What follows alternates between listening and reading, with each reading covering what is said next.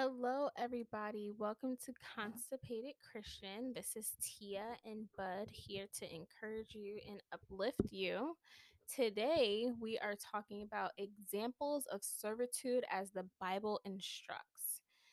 So, in the first episode, as you guys know, we talk about how Christ instructs us to serve, whether it's feeding the hungry, clothing the poor, of course, going out and spreading the gospel, visiting prisoners, supporting widows and orphans.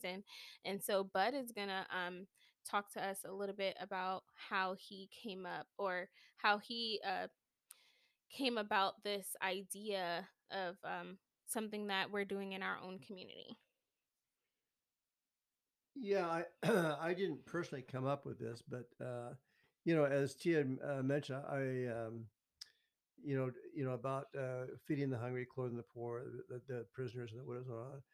I had talked about in one of our previous episodes that I have a hard time absorbing all the Bible and just putting it into practice. So those kind of key points that she just mentioned, I can kind of identify with. So we did develop a community store, a clothing store, and we give away stuff like that in the food pantry and those kinds of things. But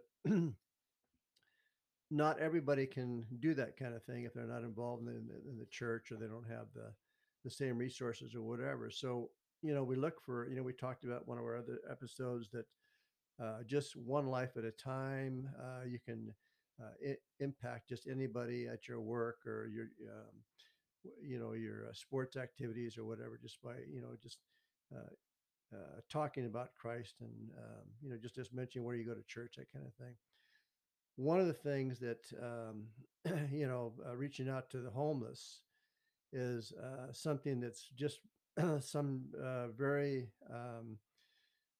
some people say they could do it. Some people say they could never do it. So um, one of the couples at our church, excuse me, came up with a way to kind of break the ice, so to speak. And excuse me, um, they came up with an idea called a blessing bag. It's like a 1 gallon bag, storage bag that they fill with, snacks and water and some hygiene products. And they have a scripture in there. And I think they have the daily bread that they put in there or whatever.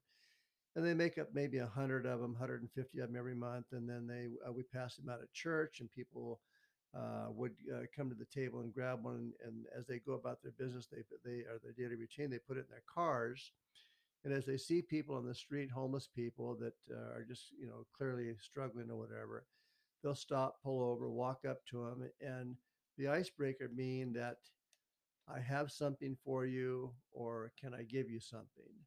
And nobody's going to say, no, or most people are not. I've never heard anybody say no or whatever. So it's just a way for them to, to kind of break the ice, hand this to them. You can further from that, go on to say, how's your day going? They can sometimes they'll say, gosh, I'm having a great day, or I'm just having a tough day. I'm struggling or whatever. Can I pray for you? What's going on in your life or whatever. So that's just one simple way that they came up with, an idea that they, might not be involved in a big outreach thing, but to them, very personal. And just as I've done that, I've actually heard about homeless people saying that you're acknowledging our existence, that we're that you see us and that you care for us. So just another way to love our neighbor, but a very simplistic way. Yeah. I really do agree. It is not easy approaching someone who is homeless in the street or just anyone in the street. I'm from New York City, and so that's definitely a big no-no. So, and I'm pretty sure anybody from any big city can agree with me because, some of these homeless people, they're either could be addicted to drugs or they have, mental issues or just an array of things that can be concerning for someone. However, of course, you ask God for discernment in that. You ask God for discernment, or even just leaving one by an encampment or something and just walking away. You can do that too, and the blessing bags were very, very convenient. When the couple did distribute it out to the church, it was very, very convenient because we had it in our cars. And sometimes, I don't know where you guys may live, but in our state, sometimes there are people by the highways and they're asking for things, and it's just so easy to just give it to them and go about your way. And it's essential things. So and and then, so how do you think though that the blessing bags can serve as that icebreaker? um Well, as I mentioned, it's hard to come up with that first initial, how do I engage that person? So, when you have something, when you walk up to them, you say, can I give you something, or I have something for you, that immediately gets their attention. When this couple first started out, they called it, what do they call it? Goodie bag.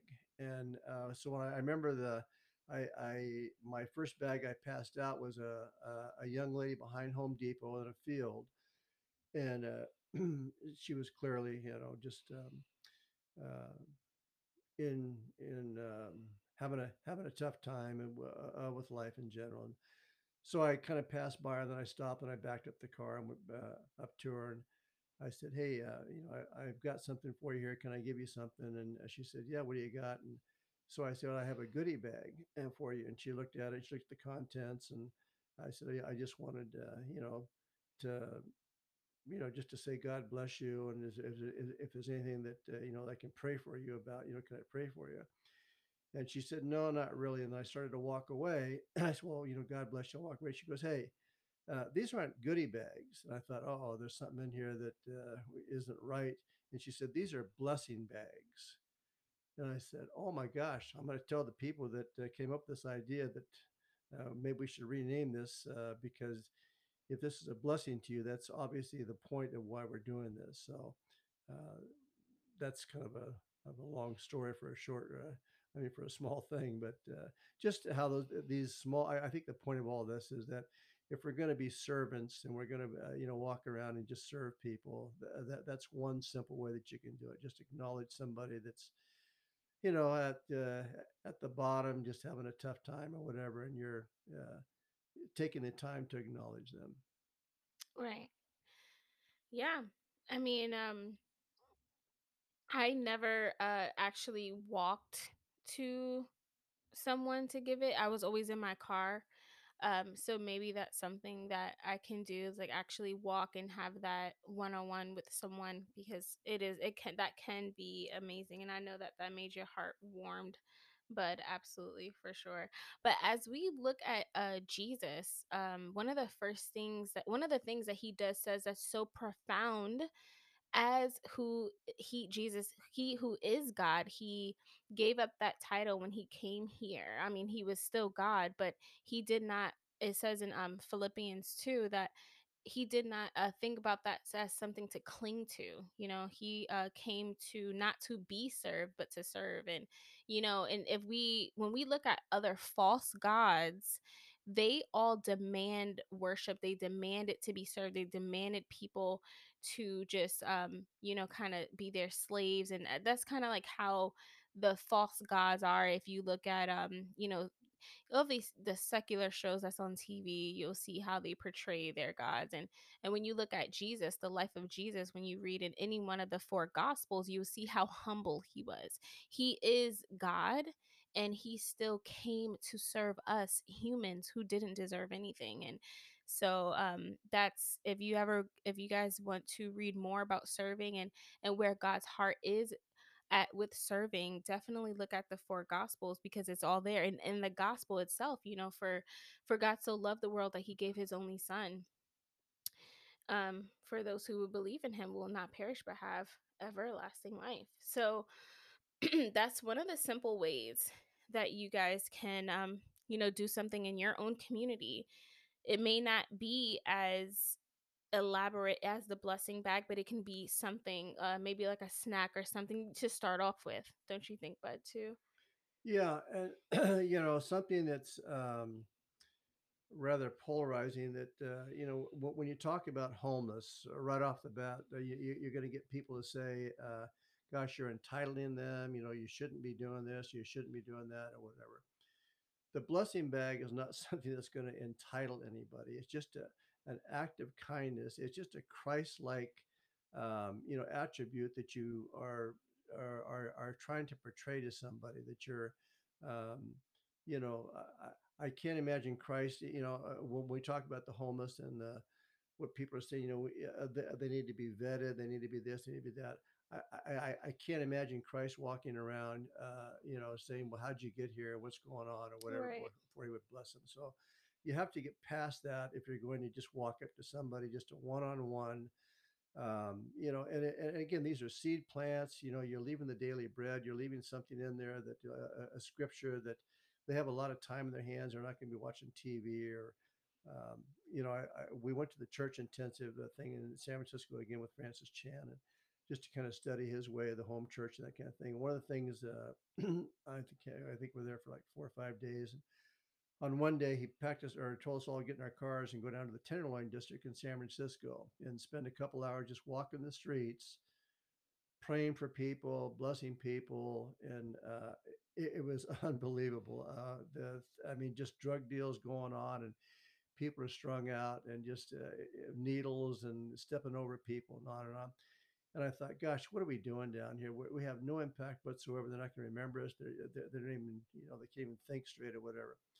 So we walked up this one guy and started talking to him. He was kind of like, all over the map. And this a guy was sitting next to me, and he was smoking something. And he, kind of took it out of his mouth. He goes, "Hey, listen to this guy, what he's got to say. These guys were here last week, and he's going to tell you something about God, and it's going to make you feel good. So listen to what he's saying."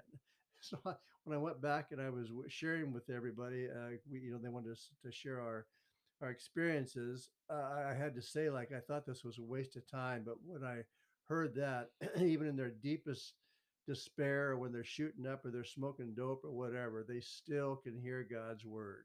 And I felt so encouraged about that. Wow, that's I can't even imagine that. Even the streets of New York, I've never seen anyone actually strung out on drugs like that. Or that is definitely a sight to see. But some takeaway points for you guys. Of course, the first one, a simple way, the blessing bags. If that's something that is in your if that's something that's in your if you have a group of people that feels the same way about this, definitely get together and raise some money to go to Family Dollar, or is it called Dollar Tree or Family Dollar Dollar? store. The dollar store, and get a couple of those things that you think it would be. And then even if you can't order one of those booklets, you can even write out the gospel on there and just put it in there, and do what you can. But the main thing is that, of course, we want the gospel in there, one, two, and then we want something that can meet their physical needs too, also. um and then the second one is the simple act of kindness, and the act of time is a demonstration of Christ's love, and is simply acknowledging the homeless existence, just like Bud said, and showing them that someone does care about them. Because, whatever opinions you do have about the homeless, they're still made in God's image. They're still made in God's image, and none of us deserve God's mercy, but he still gave it to us. So we can humble ourselves and do the same. Let's not be so judgmental, or so harsh in that way that we're looking at another human being who is above our humanly grace. And God could have easily looked at us that way, and he didn't. He died for us even when we didn't deserve it. We could have died in our sins, and he could have allowed that for us, but he did not. So that's something that I encourage you guys to do. And again, once again, if you want to read more about serving, the four gospels, when you look at the life of Jesus, that he's all about serving. He didn't even come on he was just so humble. His When he came to earth, he was just so humble. He was born in a manger with in a like a in an environment where there's animals, around, and it was just really humble. And so that's something that I encourage you guys to do if you feel like you need a little pick me up on serving. Anything else, Bud?